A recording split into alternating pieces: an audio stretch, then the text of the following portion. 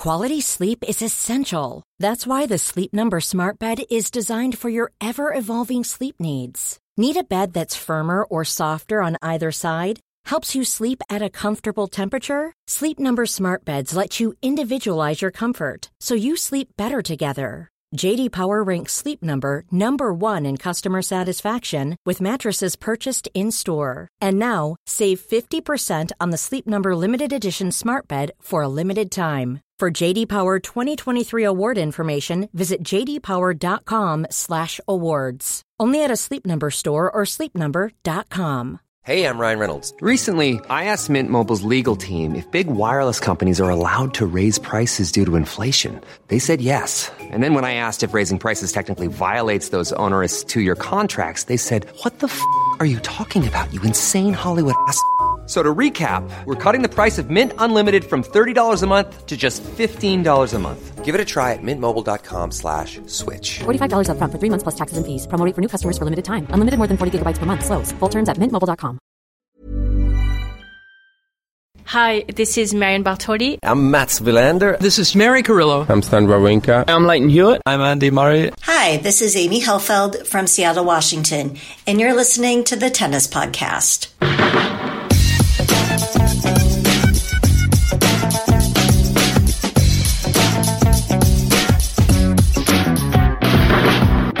Amy, thank you so much for your support, and to everybody that backed our Kickstarter at the end of last year, which has enabled us to carry on all year long and produce the Tennis Podcast for you. Hope you're enjoying it. We certainly are. Catherine's here. Hello, Catherine. Hello, David. Hello, Matt. You all right? Hello, yes, fine, thank you. Good. We have had the most wonderful weekend watching old tennis matches from Rome, which we are going to relive with you today from 1992, the story of Gabriela Sabatini's extraordinary run in Rome, 4 titles in 5 years. And also, we'll just talk about her more generally. She's one of those players that tends to get forgotten, I'm afraid to say, including by us. I can't think of many times that we've mentioned the name Gabriela Sabatini over the last 8 years of the Tennis Podcast, and we're going to put that right today. She also turned 50 as well over the weekend, so it feels like a good time to do that. And we're going to go back to the 2006 men's final between Roger Federer and Rafael Nadal. I dare say many more of you will remember that one, and maybe some of you watched it with us over the weekend. So lots to talk about. Before we do that, let's just mention the news of the week, which is that more tennis tournaments have been cancelled up until July the 31st on the ATP circuit, and the ITF events, the wheelchair events, have been announced. On the men's side, tournaments like Gstaad, Båstad, Kitzbühel and Newport all cancelled because of the coronavirus, and we await to find out what will happen with the American swing in August, but I mean, it doesn't sound great, so we'll have to wait and see. Several WTA events until mid-July cancelled as well, but no great surprise, I'm afraid. Catherine, I should say as well, following on from songs that could be used for the coronavirus era, a particular mention for EJ Stanton on Instagram, who suggests, "Don't stand so close to me" from The Police. Yep. Acceptable? Yeah, I've heard that mentioned a lot over the last. We were going for more. I don't want to diminish EJ's contribution there, but we were going for for more specifically songs that reference the absence of crowd. Right. So rather than sort of general coronavirus social distancing song gags, which I feel. Is anyone else a bit over sort of coronavirus social distancing song gags?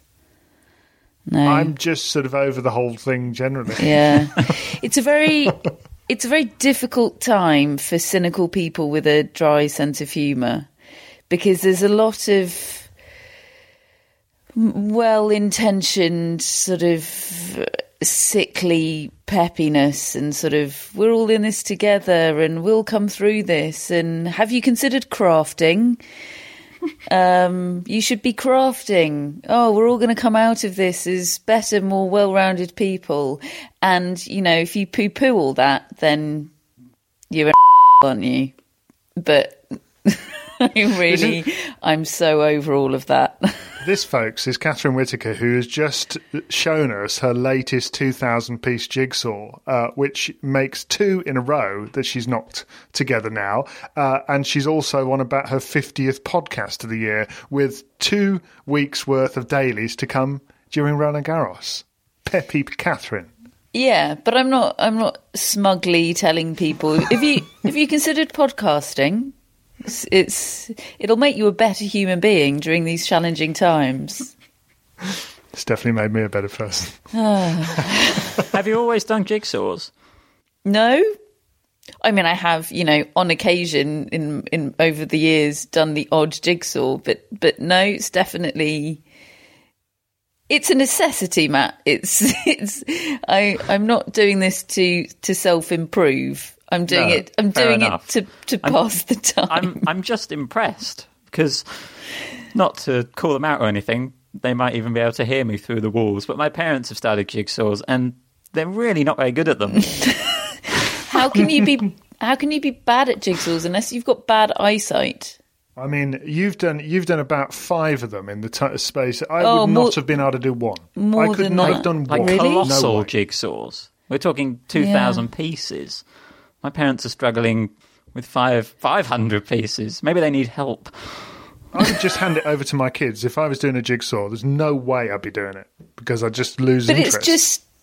No, but you don't lose interest. It's oh god, I'm going to sound like one of these awful peppy people. It's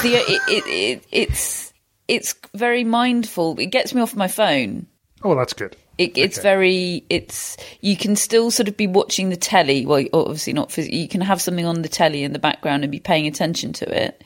But it gets you off your phone. It concentrates the mind. Oh god, I hate myself. Move on. I can multitask, is what you're saying. Awesome. Okay, well, you specifically cannot multitask, so I would say it's a non-starter for you. Okay, all right, fine. Meanwhile, folks, we have been putting photos on our social media channels of ourselves in 1992 where possible, because Matt didn't exist in 1992, and 2006, respectively.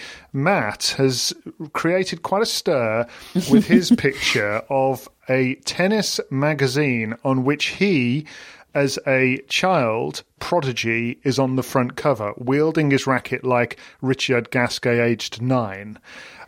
Except there's no strings in the racket. Ah, that's the giveaway. So what that's the giveaway, Matt. What was going on there, Matt? Because a few people were taken in by it. It's my absolute, probably favourite thing that's ever happened to me, that people actually think I was on the cover of Tennis Magazine aged 10. It was just at Wimbledon in the LTA tent where you could go up and have your photo taken in front of a green screen, and they would then imprint it onto. It was Ace Tennis Magazine, and yes, they put my photo up there alongside the words the future Wimbledon champion. Yeah, as if you were going to win all future Wimbledon titles. Exactly. I was going to be the defining Wimbledon champion of the future. And having experienced his game, I can tell you it could have happened. You've been likened to a young Marin Cilic in appearance. Yeah. Not sure what to say about that. Well, he won US Open, so I'd go with that. Yeah, no, great. I'm strongly in favour of all comparisons to professional tennis players. A singular US Open title is not, all Wimbledon titles, though, is it? That's still an underachievement relative. I don't think we're actually doing any matches from 2007 for Tennis Relived. Who knows how long Tennis Relived will be going on? We may have to come to 2007 at some point, but I actually went back the following year and appeared on the front cover again. Let's just do it anyway. Let's just put it up as a sort of extra, because that's what the people want. Well, I'm in my school uniform in that one. I took 2 full days to find a photo from 1992 that I could deem acceptable. And even that one had me wearing a World Wrestling Federation T-shirt and a Chicago Bulls hat. The first one David submitted to me was taken at a distance of about 25 metres, and it was unclear whether it was actually David because the face was so blurry. I'm so ashamed of myself from that period of my life that finding pictures. Yeah, you sent some quite deep, profound messages on our WhatsApp group about your life back then. It was an interesting I was a bit period. worried about sending you into the garage to sort through more photos of that period. You and me Thought both. you might never emerge from that dark hole of shame. I love how you're just sort of wearing the 90s in that photo that you did come up with. Chicago Bulls someone had and said, WWF. we need a photo for the dictionary under 90s. David, what can you do? It's brilliant. Yeah. Well, what can I say? My memories of that period, tennis-wise, are rather happier than of my own life, more generally. So let's go back, shall we, and relive Rome from 1992, a year in which the Barcelona Olympics took place. Bill Clinton was elected President of the United States of America. Vinyl records were withdrawn from shops because of the rise of compact discs and audio cassettes. And Karolina Pliskova, Heather Watson and Jack Sock were born. I mean, that's a broad rundown of things that took place in 1992. But in Rome, which is the tournament we're reliving because that would have been final weekend just gone, I found it so interesting to look at the Roll of Honour of that tournament, which has always been such a good form guide for Roland Garros. I think it's the tournament that people tend to view as the most relevant, don't they? Because the clay is similar, the conditions feel quite similar, certainly compared to at that time when Hamburg was going on, and that was often cold and heavy. Andrei Medvedev always used to win it because he could just sort of hit through it. And more recently, that's been replaced by Madrid, which is played at altitude and has got that slightly weird atmosphere inside the Caja Mágica. And as a result of all that, Rome was always the one, wasn't it? And I think in many of the years you can see a correlation between the two. And yet here we are watching over the weekend Gabriela Sabatini taking on Monica Seles in the final. Peak Seles, who had already won. What had she won that year, Matt? What was her Roll of Honour at the Grand Slams? Well, she'd won 4 of the last 5 slams, and she was in the middle of a run of reaching 33 finals out of 34 tournaments that she played from 1991 to 1993. You know, she was the clear number one in the world, and she just wasn't really losing many matches at all. And yet Sabatini had won 3 of the last 4 titles. She'd beaten Seles in the final the year before. I also watched some highlights of that earlier in the day over the weekend. And I mean, they were very, very similar matches. Both matches she won in straight sets, and both sets of the match we saw, she came from behind. But I don't know. You tell me, Catherine. I couldn't take my eyes off Sabatini's tennis. Maybe it was partially because we knew we were covering her as our point of interest in this particular show. But you just get sort of drawn to her. I mean, you were probably too young to remember her tennis and understand tennis at that age. But having relived it now, what did you think? I remember her hair. I remember asking my mum to do a French plait in the style of Gabriela Sabatini. I was mostly in tennis for the plaits at that stage. I had the Capriati double plait and the Sabatini French plait. I'd like to think my tastes have become slightly more sophisticated over the years. She is and was completely magnetic, wasn't she? It's funny, even that, as you say, she was down in both sets. Even when she was down, she was so clearly the better player. I mean, I'm looking forward to watching some matches over the French and Wimbledon where Monica Seles was totally in her pomp and showing all the brilliance that led to that run that Matt described. Because frankly, in this match that we watched yesterday, she was just second best throughout. She was completely outclassed by Gabriela Sabatini. She was made to look pretty lumbering at times by the touch and the variety of Sabatini. She really instantly, she reminded me of Amelie Mauresmo. It was a really stark comparison for me. That sort of, the power is there, but it's deployed very sparingly. Quite often it's heavy topspin moon balls with knifed slice thrown in, lovely touch at the net. But yeah, the ability to inject pace at will, and obviously the single-handed backhand comparison as well. I didn't really know that was how she played her tennis. I guess I just thought, I know her slam came at the US Open, but in my head, sort of clay court specialist from South America, you get a picture in your mind of the brand of tennis they're likely to play. And goodness me, she was so much more than that. What did you think, Matt, watching what we witnessed? Well, I'd read a quote from Sabatini saying that she loves watching Ash Barty. And to then watch Sabatini play, that quote immediately made so much sense. The variety in Sabatini's game. I found it most fascinating the way she was able to use her slice on the clay as such a weapon. And in particular against Seles, the fact that she made Seles have to take her second hand off the racket and hit the ball with just her left hand. Obviously, Seles famously double-handed on both sides. That was how she was most comfortable hitting the ball.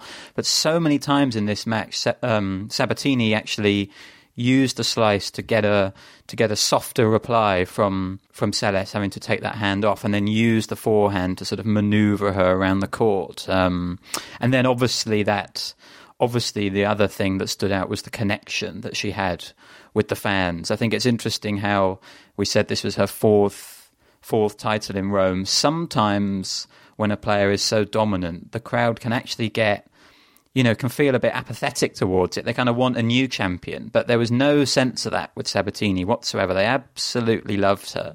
As you said, that this show actually coincides with the weekend Sabatini celebrated her 50th birthday, kind of coincidentally for us, really. But there's been a lot of articles about Sabatini. It's just been fascinating. And this match is actually featured in a lot of those articles. It feels like a defining moment in her career. And I read a line from La Nación, which is a newspaper in Argentina, which said that the centre court at the Foro Italico transformed into Gabilandia. And when she played, there was a special magnetism that radiated from the court. And even just watching on the screen, you can kind of feel that presence that she had on the court. So those were certainly the things that most struck me. She was the perfect player for them in many ways, wasn't she? And she fed off their energy as well, it seemed to me. She's not a demonstrative player in terms of milking crowds or orchestrating or anything like that. But at the same time, some of the nonchalance at the net, for instance, when she would come in and set up volleys for herself and have total faith in her ability to just hit an exquisite touch shot. And it seemed to me she was almost overdoing the nonchalance more than she needed to, just because she knew the crowd would love that. And because she could, and because it looked like it came as easily to her to hit a deft drop volley dug out from her feet as to hit a simple forehand put away, as my dad would put it. She was hitting 3 Euro shots when 1 Euro shots would have been enough, but she was making them every time. It was, some of them were almost, no-look half volleys, weren't they? It was staggering. That's it, actually. Yeah, it was. If there wasn't the kind of showboating in an in-your-face way, she wasn't trying to embarrass Seles, but she was just showing how good she is. She was letting I suppose it's like a player with that kind of game who's just in the zone and feeling it and is going to show you. And there's something so amazing about not only beating a player of Seles's quality in her prime, but doing it with style, doing it memorably, not completely catching Seles on a bad day. She imposed her own game and made Seles, as you said, look a little bit cumbersome at times. As John McEnroe said after his 1983 Wimbledon final win over Chris Lewis. I won it the way they wanted me to win it. Also, I think there are some kind of parallels to draw about her against Selish with players that play against Djokovic today, who has this relentlessness, and how are you on earth going to stop him and make him kind of malfunction? And there's one or two players that absolutely on their best day, maybe not even for the full duration of a match, but for periods, have the ability, have the variety to just mess him up and be able to take him out of his comfort zone. We'll go on to Federer in a little while from that find against Nadal. He had the same challenge against Nadal on clay, but Sabatini just could not have executed her game plan better, and she's basically won 4 sets in a row against her in Rome in the final. And as we were saying, we were watching the match and we were just kind of drooling about her tennis, and yet she was 4-1 down. And it didn't feel like that. No, it never felt like she was down in the score, did it? And she made Monica Seles look pretty limited in that match. I mean, from quite early on, Monica Seles had a real dejection about her, and as we've said, that the magnetism of Gabriela Sabatini, it almost seemed to draw all of the aura that you would have expected Monica Seles to have with her ranking and prowess at the time. You could see her shrink. You could feel her shrink on that court, because Sabatini was just drawing everything towards her and into her orbit. And it was very strange to think that you're watching the world number one, the dominant player out there, because it just didn't look it during that match, did you? If an alien had dropped from space and it was just watching that tennis match and was asked to say, who's the world number one and favourite for everything at the moment, you would absolutely say Sabatini. What a shame that she didn't play for longer. Yeah, well, that's right. She retired at the age of 26. What would it have been 4 years later? Which is quite jarring to think about. And we will be covering another one of her great matches during Wimbledon. Actually, we've already picked it out, so we won't go too deep into that just at the moment. There's plenty to be going on with. But yeah, it was a short career. I mean, that's the same age as Bjorn Borg retired for the first time, at least. But there's never been a comeback from Sabatini, and never a suggestion of one either. She was Roger Federer's childhood crush, I read in a piece that Simon Briggs did on her late last week. But she's only 12 years older than Federer.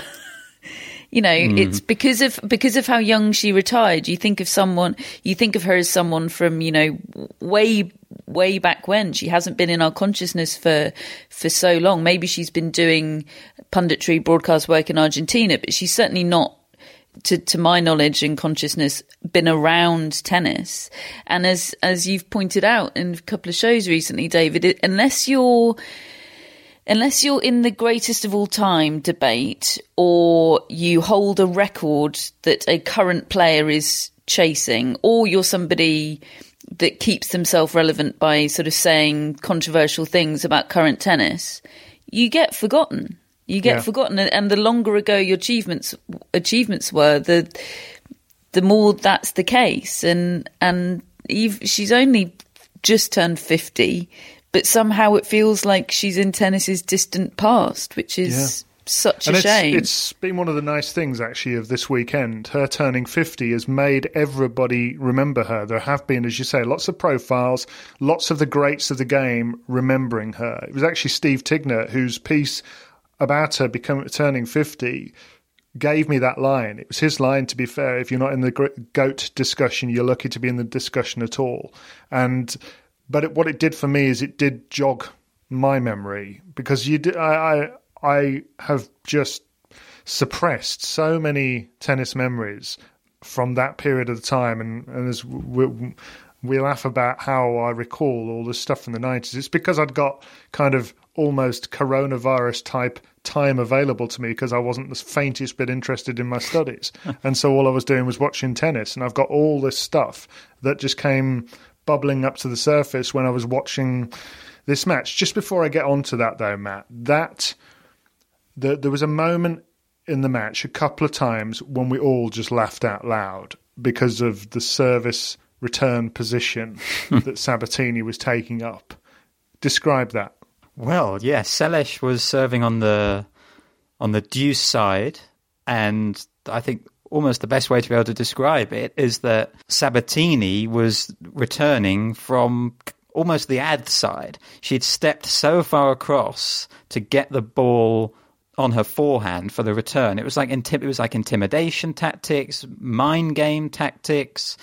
And yeah, I've never seen a return of serve position like that. It was like they were in a straight line down the middle of the court, the way they were both stood, Selesh serving and Sabatini returning.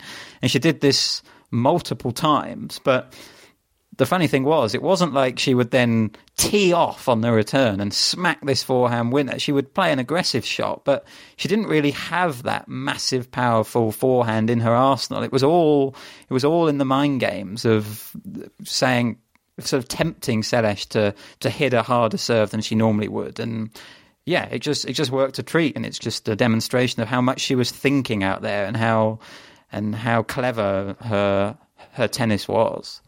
What I loved about it was that she was creeping up as well. She was sort of tiptoeing as she did it, as though, can you see me? I'm just going to creep up to this service line now. Hello, I'm just in your peripheral vision here. You want to serve out there because I'm going to absolutely leather this if you don't. And of course, as you say, she really didn't have that sort of explosive game, but it was very, very funny to watch. I've not seen a court position quite like that before. I remember Tim Henman used to do quite a lot of moving around on the return, and I never felt it worked for him at all. It was sort of, he used to kind of move in a lateral way just when the player was about to serve, which I'm not really sure you're supposed to do by the rules. He did a little sort of gentle skip, didn't he, from side to... It was very, very, very gentle. And I tended to get the sense that the player down the other end was going, what are you doing? I mean, you think that's going to put me off? I mean, come on. But Sabatini back then, I mean, that was right in my wilderness years of lack of direction. But my word, you're really making me worried about David Law circa 1992, David. Well, yeah, there was plenty to be worried about, I can tell you. But you've gone really dark. Watching Sabatini play the other day, just watching it back, reminded me that I feel like she almost sort of... She didn't teach me how to play tennis because I can't play tennis really, but she taught me how to watch tennis. She taught me how strokes work. She taught me how the options, what you can do on a court. And I feel like the difference was in this match, there was a real purpose to every stroke. Sometimes if you watched old Sabatini matches, and it may be just because I was so young in my watching of it and not really understanding it yet, it was almost like I would play tennis computer games and think of Sabatini strokes, because I would think, right, if I move it here, I can hit a topspin backhand, or if I'd move it that way, diagonally on the joystick, I can hit a slice backhand. And I would almost just do it for entertaining myself, just to see what happens if I do a topspin, and what happens if I do a slice. And when you watch Sabatini at times, I kind of feel like that's almost going through her head. I could do anything with this ball. I could hit a moon ball. I could hit a nice short backhand side. None of them will be fast enough to go for winners, but my word, did they look beautiful when they're just sort of painting the court like this. Midway through the second set, she started drawing Selesh into moonballing, didn't she? Yes. And it was such a strange sight. I wondered if it was even intentional. But by that point, I think Selesh was just completely frazzled by the whole experience of playing Sabatini. She looks like the sort of player that would have made a great coach, because she so clearly has this mental understanding of the game, this instinctive understanding of the game. I mean, maybe that's a misunderstanding or a misconception of what makes a good coach, because actually when it's instinctive like that possibly makes it more difficult to impart to another person, because it just comes naturally to me. Why can't you do it? But she certainly, on the face of it, looks like the sort of player that would make a really great coach, because she just clearly has this understanding of courtcraft. And I think, having read up about it, it sounds like she really taught herself in a way how to play at the net. When she came through on the tour, she was basically just a baseliner with these quite loopy ground strokes that maybe couldn't cause that much damage, but she realised that she needed more in her game, and she had the ability to play tuck shots, to sort of know instinctively how to cover the net, and then she taught herself to use it, which just shows a great tennis mind that I think she had. The point you made, David, that you've both made about how she's kind of been lost a bit from tennis's consciousness. I find it that at the time, if you were following Sabatini, that would have seemed unfathomable, because just how popular she was, how much of a big deal she was. And, you know, she probably doesn't have the slam record more than anything that would keep her in that conversation. But the achievement she did have, that, you know, she beat Steffi Graf more than anyone beat Steffi Graf. Okay, she lost a lot to Steffi Graf, but she got a lot of wins. She got an Olympic silver medal. She obviously won the US Open. I just think there's such a story there, and I was really pleased to see actually that she is still such a big deal in Argentina. I think she was a very important player for Argentina. I think, you know, she burst through. She won Roland Garros Juniors in 1984, and that was just a year after a dictatorship had ended in Argentina. And I think a lot of the articles I was reading just made the point that they were ready for new possibilities, new people in Argentina, and she was that person, and people gravitated towards her, and that has stayed. Maybe she's been lost slightly in tennis history, but in Argentina she's stayed. She's got national treasure status there, really. Oh, Matt, you've hit my sweet spot. History plus sport. Yeah, mine too. And I think actually that's what, when I watch these matches, especially something like 1992, you've talked about the passage of time, and it really wobbled me a bit to think that it's 24 years ago that she retired. Such a long time, isn't it? It sounds like such a long time, and yet I remember this period so vividly. And I suppose because I was going through a period of my life of just not really knowing what I wanted to be or anything like that, or what the point was or anything. But I fell in love with tennis, and that's what defines the kind of path that my life would take. I just find it really, really cool that she's come to the forefront again. And we talked to Mary Carrillo over the weekend about her as well. She reminded us how Sabatini grasped her opportunity only once at a Grand Slam to win a Grand Slam. That was the 1990 US Open. And she did it by, as you say, Matt, not only learning how to play at the net, but forcing it upon the opponent. She suddenly changed her line of attack and stopped faffing around from the baseline and showing all these wonderful options, and used it a bit like she did in this match against Seles to hurt the opponent. She beat Steffi Graf in that 1990 US Open final, despite basically winning 1 in 3 matches against her over the course of her career. Just imposed herself on Steffi Graf. And I mean, aside from that, she was a remarkably successful and consistent player. I think she reached 18 Grand Slam semi-finals, but only won 1 title.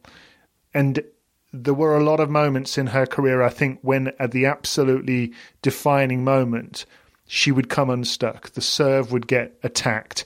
There was a really bad loss in 1993 at the French Open against Mary-Jo Fernandez when she was 6-1, 5-1 ahead and match point and ended up losing. I mean, I would never get over that.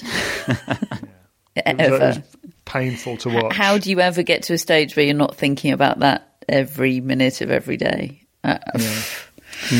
Just to take this rivalry with Seles onwards a little bit, they then played in the French Open final after this Rome match, and she led 4-2 Sabatini in the final set and lost. That was in the semis before that match against Graf, wasn't it? Yeah. And to think, you know, we've talked about how Sabatini just looked like the better player in that match against Seles that we just watched. To think she would never beat Seles again. That was her final win. Oh, really? Against Seles. And wow. I've seen a lot of things this weekend celebrating Arsenal's invincibles beating Leicester on the final day, and then people saying, imagine walking out of that stadium being told that Leicester would win the league before Arsenal again. It's kind of like that with Selesh and Sabatini. Once you've seen that match, you think, well, Sabatini, how can she not win loads more and come to dominate maybe this rivalry? But it just doesn't work out that way. Just one more point on the kind of poignancy of it. We watched the closing ceremony, and this is more a Selesh point, but the interviewer said to Monica Seles, who when you saw her interviewed, you saw how young she was, that she was still a teenager, and they said, "We'll see you next year." Which, as Catherine said, now that's such a haunting line, because of course Selesh didn't make it to Rome the next year. The match where she was stabbed was a couple of weeks before, and yet at Rome in 1993, players were asked what to do about Selesh's ranking, whether it should be frozen number one, and I'm not sure whether this was known at the time. All the sources I've heard have cited Selesh's autobiography for this line, and that Sabatini was the only player who abstained from voting. The WTA wanted to freeze the ranking, but for some reason they asked the players, and all the top players, apart from Sabatini and Graf, who wasn't there, but all the others said, no, it shouldn't be frozen. And in the end, her ranking wasn't frozen. But Sabatini objected to that, and Selesh, has talked about how much she appreciates Sabatini for that moment, for thinking as a person, as a human, rather than just focusing on the rankings and the business side of things. I thought it was an interesting how they stayed connected in that way after this match. Yeah, that's an amazing thing to remember. And I mean, what an episode in tennis's history. Obviously, not just the horrific thing that happened to Monica Seles, but those chapters that unfolded afterwards. I didn't know about that. Why were the players asked to vote? That's like asking turkeys to vote for Christmas, isn't it? Or not to vote for Christmas. It's that's a strange and eerie chapter in tennis history, and it really hit me in the gut when she was asked. I think the questioner just says, "So you'll come back and get revenge on the centre court next year then?" She says, "Yeah, with a bit of luck, I hope so." Yeah, it's hard to hear, isn't it? Mary said of Sabatini that, as somebody who dealt with her, really liked her, said she was not a quote machine, but she was just really, she had a really nice way about her. I found her view of why Rome took to her so much quite interesting. This is what Mary said. She says, Italians loved Sabatini and claimed her as one of their own. They did the same with Agassi. I think the Italian Open is one of the most emotional tournaments in the world, at least when she covered it. And in as much as they would pick certain players and they'd go crazy for them. Panatta, obviously, Vitas Gerulaitis, they loved as well. People that loved Rome, they loved back, and it was that kind of relationship.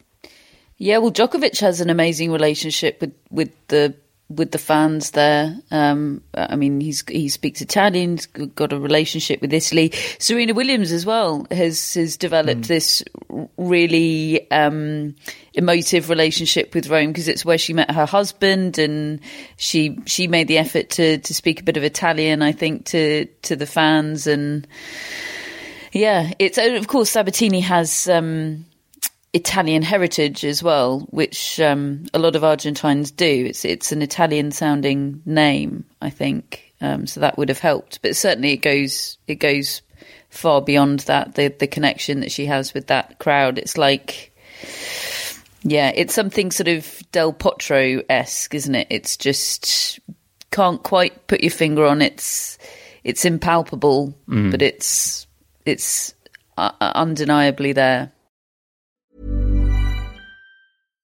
If you're looking for plump lips that last, you need to know about Juvederm lip fillers. With Juvederm Volbella XC and Juvederm Ultra XC, your lip look, whether it's subtle or bold, can last up to 1 full year with optimal treatment and no additional maintenance. Find a licensed specialist and see if it's right for you at Juvederm.com today. That's JUVEDERM.com. Add fullness to lips in adults over 21 with Juvederm Volbella XC or Juvederm Ultra XC. Do not use if you have severe allergies or a history of severe allergic reactions, or if you're allergic to lidocaine or the proteins used in Juvederm. Tell your doctor if you have a history of scarring or taking medicines that decrease the body's immune response or that can prolong bleeding. Common side effects include injection site redness, swelling, pain, tenderness, firmness, lumps, bumps, bruising, discoloration, or itching. As with all fillers, there's a rare risk of unintentional injection into a blood vessel, which can cause vision abnormalities, blindness, stroke, temporary scabs, or scarring. For full, important safety information, visit Juvederm.com. Ready to pop the question? The jewelers at BlueNile.com have got sparkle down to a science with beautiful lab-grown diamonds worthy of your most brilliant moments. Their lab-grown diamonds are independently graded and guaranteed identical to natural diamonds, and they're ready to ship to your door. Go to BlueNile.com and use promo code LISTEN to get $50 off your purchase of $500 or more. That's code LISTEN at BlueNile.com for $50 off. BlueNile.com, code LISTEN. Hello, Tennis Podcast listeners. David here. Now, you might know that I love a bit of cooking, and I think I'm quite good at it. But if I'm honest, even I get fed up trying to work out what to do every night. That's where Home Chef comes in. Being able to put together a delicious meal without the long prep and the cook times, well, that's pretty cool. Home Chef provides fresh ingredients and chef-designed recipes conveniently delivered to your doorstep to simplify your cooking experience. They have over 30 options a week and serve a variety of dietary needs, so you don't have to worry about what to make ahead of time. Not only is it convenient, but it's economical too. Home Chef customers save an average of $86 per month on groceries. Now, for a limited time, Home Chef is offering Tennis Podcast listeners 18 free meals plus free dessert for life and, of course, free shipping on your very first box. Go to homechef.com/tennis. That's homechef.com/tennis for 18 free meals and free dessert for life. You heard it right. So that was 1992. Let's fast forward to 2006 and Roger Federer is dominating all before him in tennis generally. Rafael Nadal is dominating all before him on that particular surface and also dominating the head-to-head between himself and Roger Federer so far, because looking at the stats of that year is, I think, one of the most hard-hitting moments in tennis history, certainly recently, just the extremes that we're talking about. I think Nadal was, with the victory that he would have against Federer in that final, he would break Guillermo Vilas's record for consecutive match wins on clay. And Federer, I think, had a record for the year of 92 wins and 5 defeats, and he only lost to 2 players. And one of them was Andy Murray in a single match. The other 4 defeats were all against Nadal. And it just had everything, really. When we came to watch this match, I realised I had never seen it before. I'd obviously heard about it. I'd seen Match Point. I'd seen the celebration. But I happened to be getting married the day before that particular final. So I was unable to watch tennis for one weekend of my life. And so to actually go back in time and watch this contest between Nadal really early on in his career. I mean, he'd won the 2005 French Open and then was coming in as the big favourite to do it again. He would just sweep everybody before him on that particular surface, and yet Federer was at his absolute peak at the same time. And I mean, even rewatching it had that feel of the heavyweight championship of the world, the 2 best players on the planet, and nobody knows until the very last ball who's going to win. I mean, it was 5 hours and 15 minutes, something like that. And it lived up to it. I absolutely was hanging on it, particularly in that final set. And it was tense right from the word go, which at the start of a 5-set match is rarely the case. The crowd and the players were just 100% dialed in right from the word go. You just sort of, I mean, obviously we had the benefit of hindsight, but you just had the feel of an epic on the first point. And the commentator Jason Goodall described them as arch rivals at midway through the match, and I thought, well, at this stage, I think, Matt, they had only actually met once in a Grand Slam. Mm-hmm, that's right. Yep. It was really, really early days in their rivalry. Roger Federer Nadal had won the one Grand Slam at the French Open the previous year, and Federer was the completely dominant player. They had not developed into anything like the arch rivals that we know them to be now. So it's a comment that's obviously aged incredibly well. And he was right. Somehow, even though the numbers didn't yet back it up at that stage, it still felt, you could just tell that they were meant to be together on the court. They sort of completed one another. It felt like an incredibly special match and quite a potentially defining match in their arch rivalry. Yeah, it just shows how early Nadal was on Federer's case, really. I think it is an interesting and important match, because for me, I see it as a what if. You know, if Federer had won this match, he had 2 match points. I'm sure we'll get into the match more, but he had 2 match points to win in the 5th set and didn't take them. He missed forehands on both. And if Federer, I mean, we'll never know the answer to this, but if Federer had managed to get a win early in his career against Nadal on clay, how that could have potentially changed the way that their rivalry would then unfold, particularly at Roland Garros for the next few years. You know, Federer has still never won 3 sets on clay against Nadal in a match. He's never done it. And this was the closest he came. And that's the fascination, that this was best of 5 on a very similar surface to Roland Garros. Mm-hmm. Warm conditions, bit windy. It had Nadal's perfect conditions on it, and Federer nearly won. And Federer was the better player at that stage. On that day, even on clay, Roger Federer was the better tennis player. I mean, that was Federer. I mean, he's added things to his game, obviously, most notably, particularly against Nadal.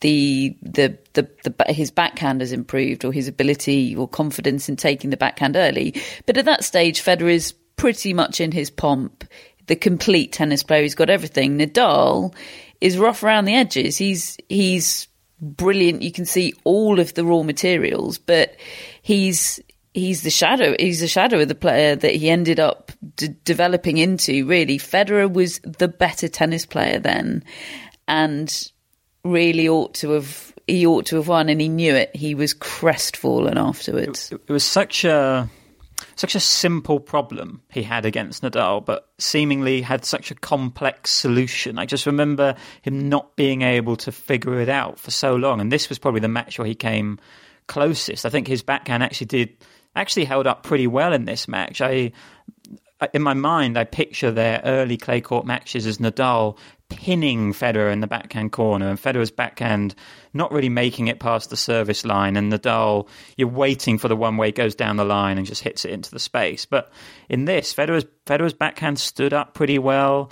He hit his forehand well throughout the match, apart from just when he needed to, and he got to the net. He came to the net 84 times on clay. I mean, I know it was a long match, but his commitment to coming forward, he was executing most of the time. He just wasn't quite executing when he needed to, and those were the moments when Nadal raised his game, and he would not miss in those crucial moments. They both sort of had this limitless number of gears that they could seemingly go into, and Nadal would time his for the biggest moments, and Federer wouldn't necessarily. And when Nadal was dialed in, Federer became a little bit confused. It became less sort of instinctive tennis. You could see him thinking about it more, and ultimately those are little moments that made the difference in this absolutely epic match. It was clear that Nadal was already in his head at that stage, because in the actually, Federer's backhand was at its worst in the first set. It was like he walked onto the court thinking,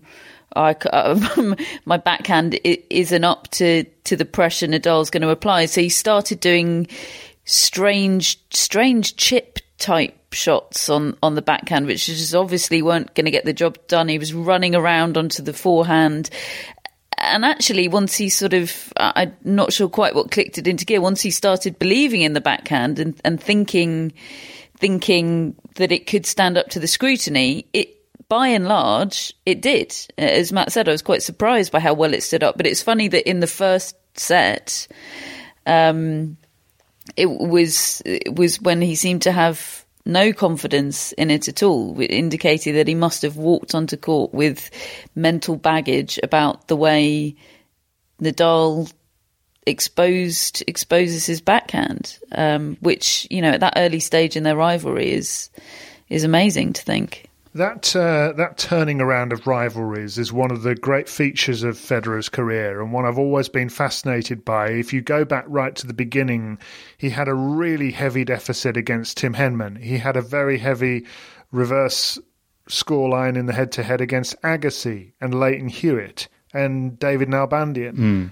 And he turned them all around. I mean, we're talking multiple defeats, sort of 1-6 down and things like that in those sort of head-to-heads. And he turned all of them around. And I remember reporting on him back then. I remember going to the tournament in Dubai, for instance, that year. I was covering that tournament, and they met each other in the final. And I remember distinctly thinking, right, okay, Nadal's got these wins against Federer on clay. He beat him in the French Open semis last year. He won't do it on hard court. Nadal's game is not transferable onto that surface. And I'd seen enough losses from Nadal on hard court against players like Andy Roddick and people like that to think that Federer's just going to make mincemeat out of him on the surface. And he didn't. Federer started, I think Federer might have started like a train and got about 5-love up in the first set in Dubai and ended up losing in 3. And that really rocked me, really surprised me. Given how well Federer was playing, I think he was unbeaten that year until that match. And then they'd played each other in Monte Carlo on clay. That was 4 sets 2 weeks earlier. Then they came in and played this match. And it was the moment that I agree with you. I think it could well have been a crossroads for Federer in terms of turning that rivalry around. Maybe not. I mean, he beat him in Hamburg the following year, but that always felt different. That was best of 3 sets. It was heavy clay. Nadal had already won everything and was clearly not quite there, and Federer was going all out. This was the one. This was the one where they were both at kind of ground zero and ready to find out who's the best. And Federer chucked everything at him. He won the first set 7-love on a tiebreak, lost the next 2, and I thought his performance in the 4th set in getting him back was really something. Because I mean, normally you tended to feel that in that rivalry, once Nadal got the upper hand in the match, 2-1 or whatever, leveled a match, that's it on clay. And Federer did a fantastic job. And I just found it really interesting how effective his game was, and the forehand was really powerful and dominating when he wanted to pull the trigger. And then, as you say, he gets himself 2 match points, and they were really bad misses. They were just, they should not have happened for Roger Federer. Even when you know they're coming. They make you wince and cringe a little bit. They made me think of John Wertheim's poem. That Matt read out to us. /song. Song, yes. Song converted into poem due to Matt's reluctance to sing on the podcast. Yeah, about anywhere, him having no nerve, which obviously is a total exaggeration, but he blew it. He blew it, and he knew that he blew it. I was going to say he blew it and he knew it. But I mean, I ended up saying it anyway. But yeah, it was writ large on his face that he... We've got such levels of extreme here, haven't we? Because Roger Federer, I think, has won over 1,000 matches. He's won 20 Slam singles titles. He knows how to finish matches off. I mean, that much is clear. And yet, we've got that record of him losing matches from match point up. And even in this match, as a microcosm, the moment Nadal got his chance to finish the match, there was none of this missing. Now, I know he plays with a greater margin for error, etc., but it feels to me on the whole, Nadal, and I've seen him choke just that once maybe in the Wimbledon final of 2008, but generally speaking, he just knuckles down, plan A, I'm going to keep on pounding away and I'm not going to miss, and eventually I'll get my way. And Federer does have a capacity to miss and to lose more so on when he's done the hard work, when he's on the brink. It's one of the great paradoxes of his career, as you said, the fact that he has won so much and yet he has got this record. This was one of 22 matches that he's lost from match point up. But I do think a large part of it is game styles. Federer's game, as you said, it's so high risk. You know, those 2 match points, certainly the second one, he really went for it on the forehand. And high risk tennis is not built for pressure moments. It's incredible. It just goes to show how incredible he is that he's managed to win so much with a game style that perhaps, you know, is risky and doesn't favour him at the important moments. He's obviously executed a lot more times than he's fluffed it up, but when he does make a mess of it, it really, really does stand out. I was so glad this match stood up to the test of time. You know, this a bit like the way you were talking about 1992 being formative years for you with tennis. This is very much it for me. I have a vivid memory of the playground at school, actually. What did you do at the weekend? Oh, I watched a 5-hour tennis match.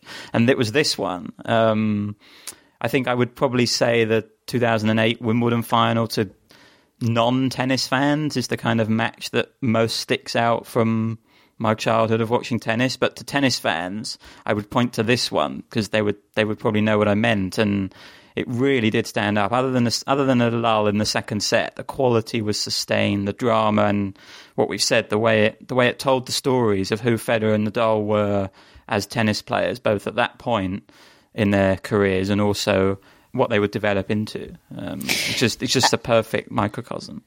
At that stage, Matt, did you own the 3/4 length trousers and sleeveless? You did, okay. No, I'm not sure I ever had a sleeveless Nadal shirt. I was aware even then that would have looked ridiculous.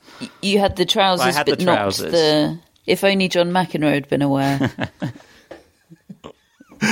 A couple of things that occurred to me watching it.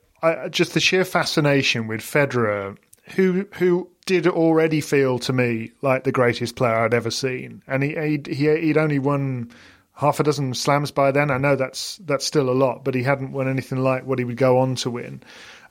But he felt like the greatest player I'd ever seen, and watching him try to decode Nadal on that surface, and him.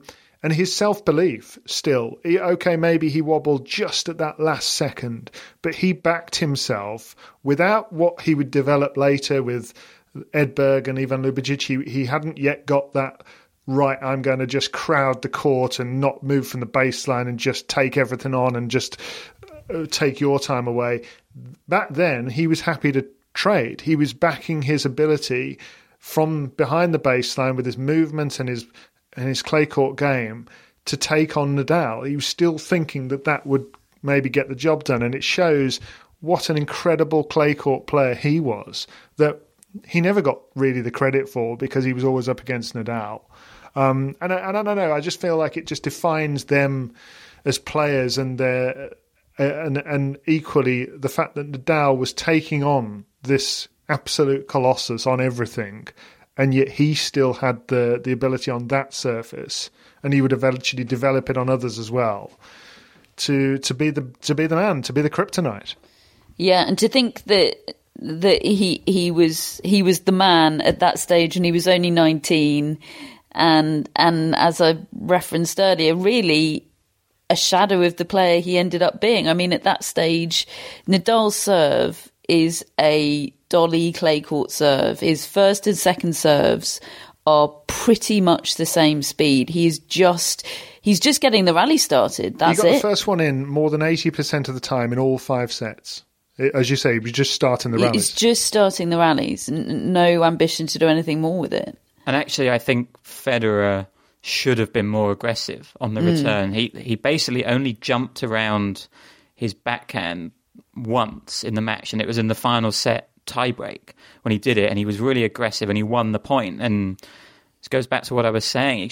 He had the answers in his game. As you were saying, he was the more complete player. He just couldn't quite figure out how to deploy it at the right time, whereas Nadal made the absolute most of what he had, and that was just so cool to see Nadal just come good in those big moments. He did it time after time, and especially against Federer, and I just remember being just in awe of how he was able to do it. And just seeing a 19-year-old, I mean, obviously it helped that he was a 19-year-old that had delivered, he had won a Grand Slam title, but just own the court against the world number one and the guy that people were already talking about is the potential greatest of all time. Even back then, you know, the roundhouse fist pumps, the double jumping air fist pumps. He's so cool, wasn't he? He was so cool, and he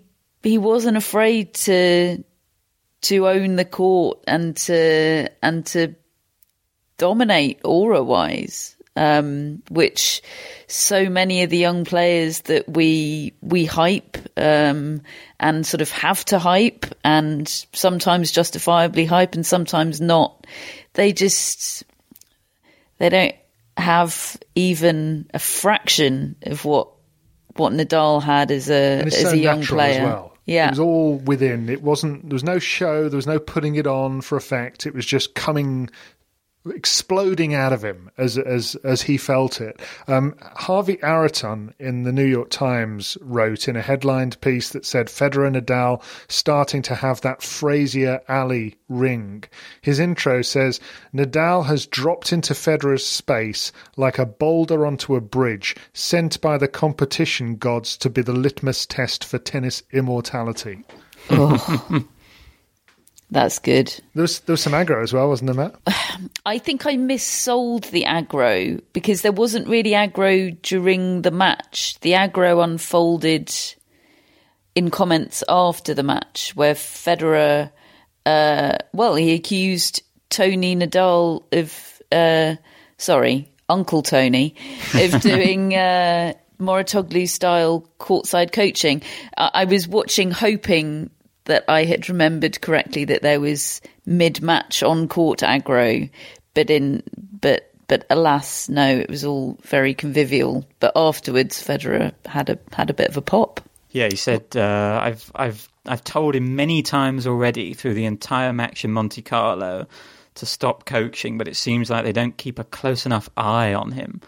And it was funny because the question was actually framed as I heard you say something to Tony, and the journalist was referring to Tony Roach. He thought he'd picked up on Federer saying something to his coach, and Federer was like, no, that was for Tony Nadal. Sort of interesting, just misunderstanding there. But what you were saying about Frazier-Ali is another point that it felt like more than a match. It felt like an event. It felt like something you just had to watch at the time. I was just looking at their record, they played a 5-set match, Federer and Nadal, every year, at least one for 5 straight years, from 2005 to 2009. And every single one, you just felt like you had to watch it because maybe on clay, this would be the moment that Federer would beat Nadal, or on grass, this would be the moment that Nadal would beat Federer. Hard court, they were more even. And there was just that storyline that just followed them and has followed them throughout their career. And it was really born in these 2005, 2006 years. It's just so good to go back and watch them. Another cracking atmosphere, wasn't it, as well? It's intoxicating. You feel there's a kind of hysteria about it all. You feel as though you're a bit drunk on it. You just don't want to leave. You're like you're in the pub having the best time, and you don't want the night to end. From the very, very first moment, it was like the start of a theatre show or something. It was just hush descended, and it was electric from the first moment. It was just, there is no way that this cannot be a good match. You're not worried. I mean, obviously I'm watching this with hindsight, but I did watch it live, and there's no worry that it'll disappoint.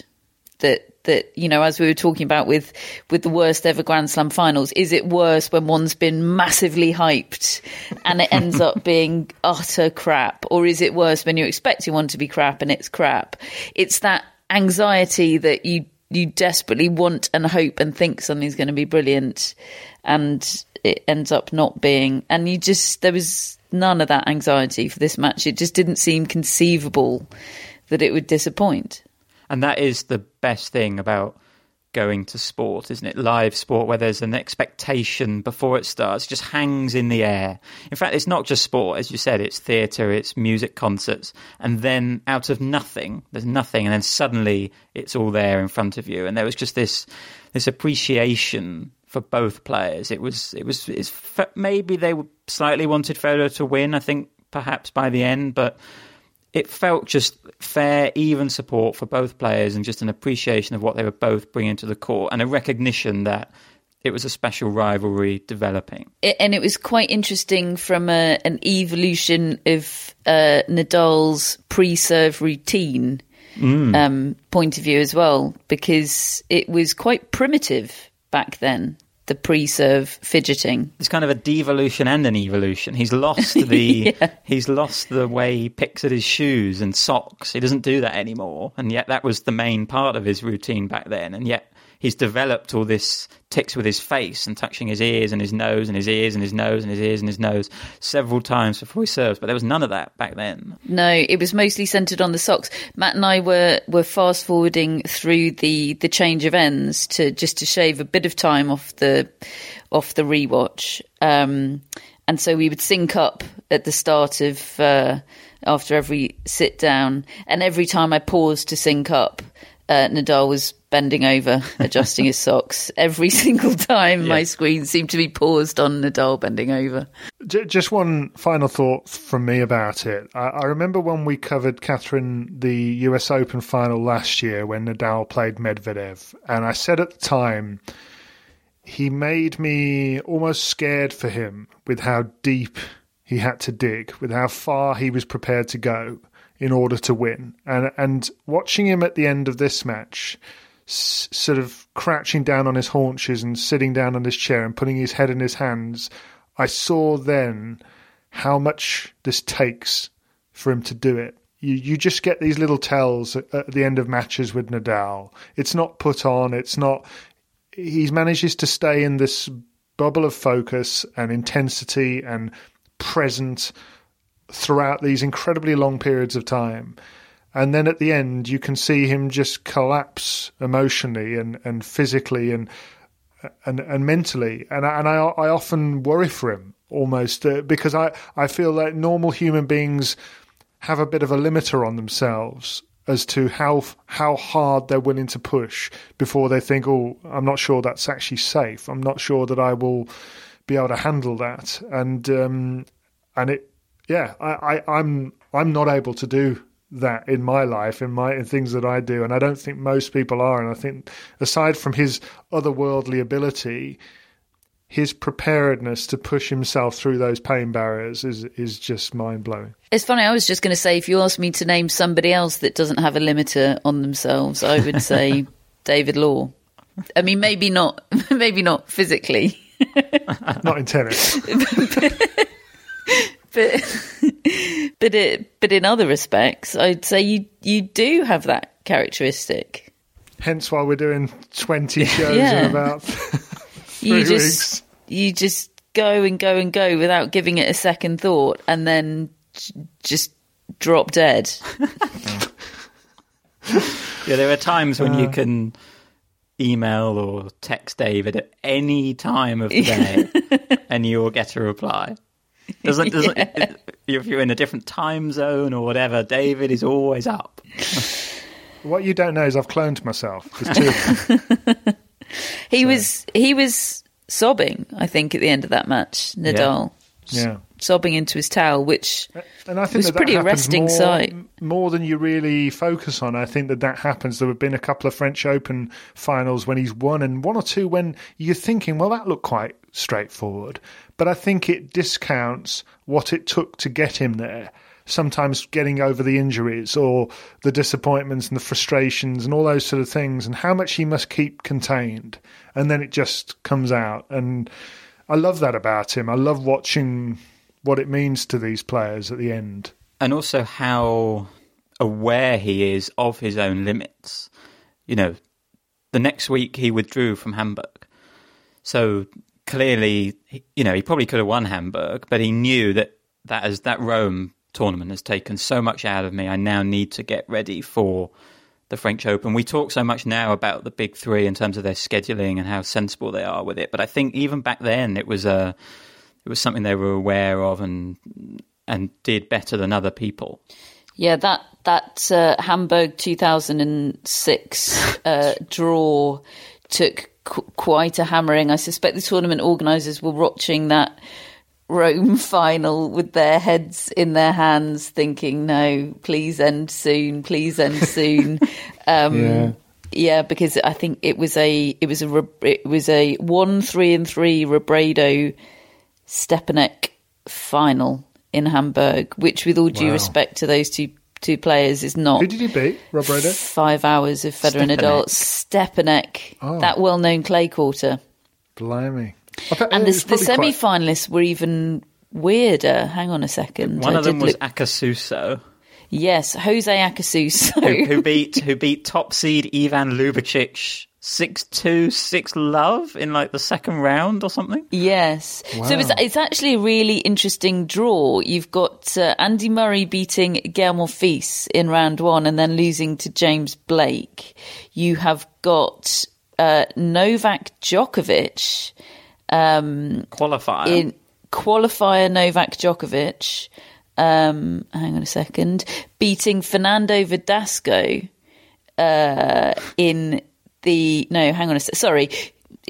possibly even better than that. You've got Novak Djokovic as a qualifier beating Guillermo Coria 6-3 in the third in the opening round and then losing to Fernando Verdasco in the second round. Wow. But yes, the semi-finals were Robredo beating Ancic and Stepanek beating Jose Acasuso.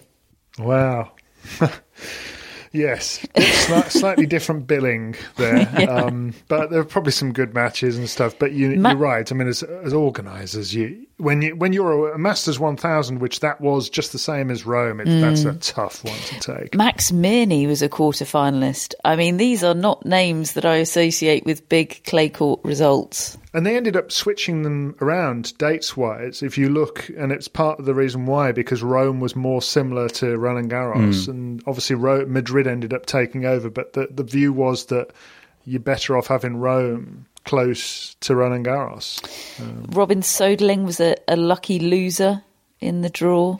Wow. I love looking back at these old draws. Yeah.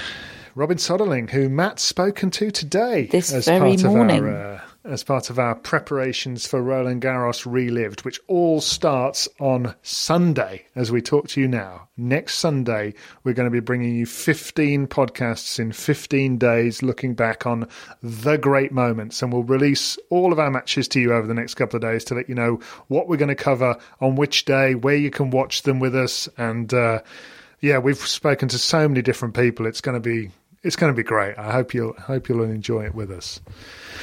So, just before we finish, I forgot to give you my 2006 trivia, guys. The 2006 Football World Cup was held in Germany, won by Italy. It was the hottest month ever in Britain that year, in July. I remember that. Daniel Craig made his debut as James Bond in Casino Royale. Blu-ray discs were launched in the United States of America. And George W. Bush greeted Tony Blair with the phrase, "Yo, Blair." those things happened. What a strange in collection of facts. Well, that's what you come to the Tennis Podcast for when I'm presenting it, whether you like it or not. Is there anything else, folks? Is there? If you buy me a bit of time, I can find some shout-outs. Yeah, give me a shout-out. Catherine, what were you doing in 2006? Let's just remind ourselves. We know that my life was falling apart in 1992. First half of it, I was just in my second year of uni having a below-average time. But the second half of it... I was on my year abroad in La Réunion in the Indian Ocean, an island in the lovely. Indian Ocean. And it was great. It was technically studying, but I did a module in surfing, I recall. What? Yeah, module in surfing. I did a module in something called aqua randonnée, which literally translated means water hiking, but it's like jumping down waterfalls and stuff. It was great, put it that way. It was great. I mean, it kind of sounds it, yeah. I'm sorry, I feel bad now describing that while your life was falling apart, but I didn't know you at the time. And my life had sort of got Back itself together again. Yes. Yeah, I was a married man. Oh, sorry, it was 92 when your life was falling apart. I'd had a magnificent wedding in 2006, and I was very happy. So it had just taken me the 14 years, you know.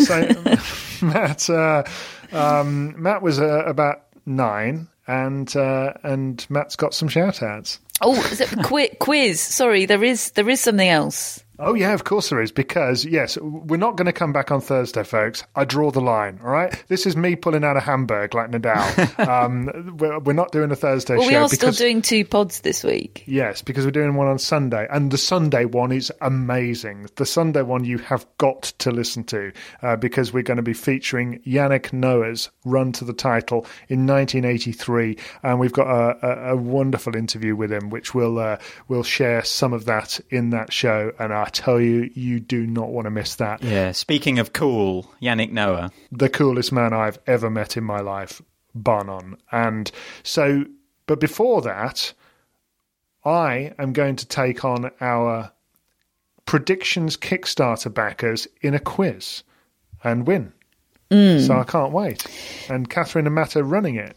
Because we're unable to obviously provide any tennis for our predictions Kickstarter backers to predict. I mean, we could give you relived matches to predict, but I don't think that would be much of an enjoyable contest, although people would have a chance of beating David.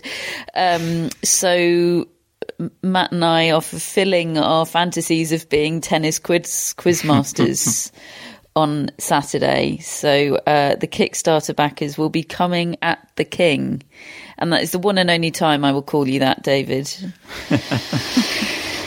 So please, all quiz participants that are listening, start revising French Open history, because I implore you, we need one of you to beat David, please. Yeah, emphasis on need. Yeah. We'll let you know if they manage to do so in Sunday's show.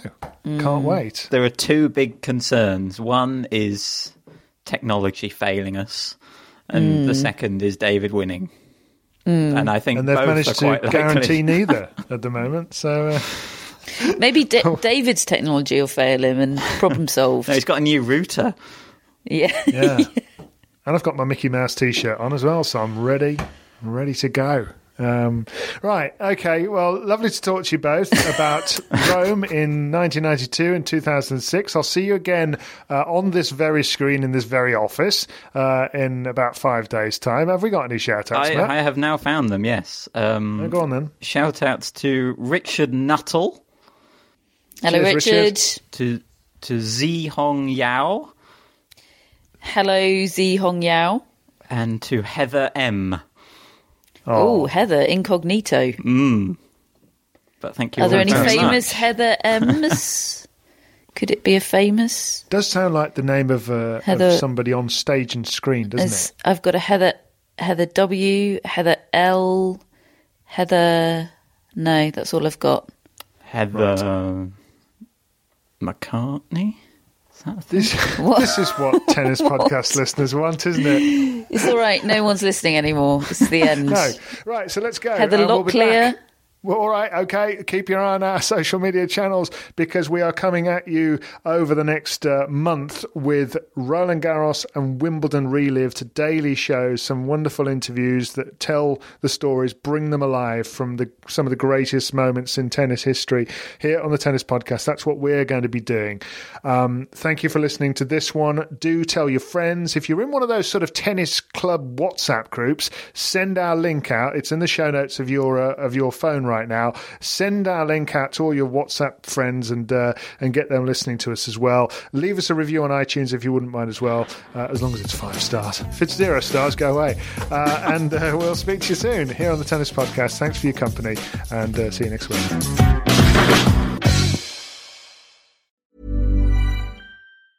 Mom deserves the best, and there's no better place to shop for Mother's Day than Whole Foods Market. They're your destination for unbeatable savings, from premium gifts to show-stopping flowers and irresistible desserts. Start by saving 33% with Prime on all body care and candles. Then get a 15-stem bunch of tulips for just $9.99 each with Prime. Round out Mom's menu with festive rosé, irresistible berry chantilly cake, and more special treats. Come celebrate Mother's Day at Whole Foods Market. Planning for your next trip? Elevate your travel style with Quince. Quince has all the jet-setting essentials you'll want for your next getaway, like European linen, premium luggage options, buttery soft Italian leather bags, and so much more. And it's all priced at 50 to 80% less than similar brands. Plus, Quince only works with factories that use safe and ethical manufacturing practices. Pack your bags with high-quality essentials you'll be wearing for vacations to come with Quince. Go to quince.com/trip for free shipping and 365-day returns.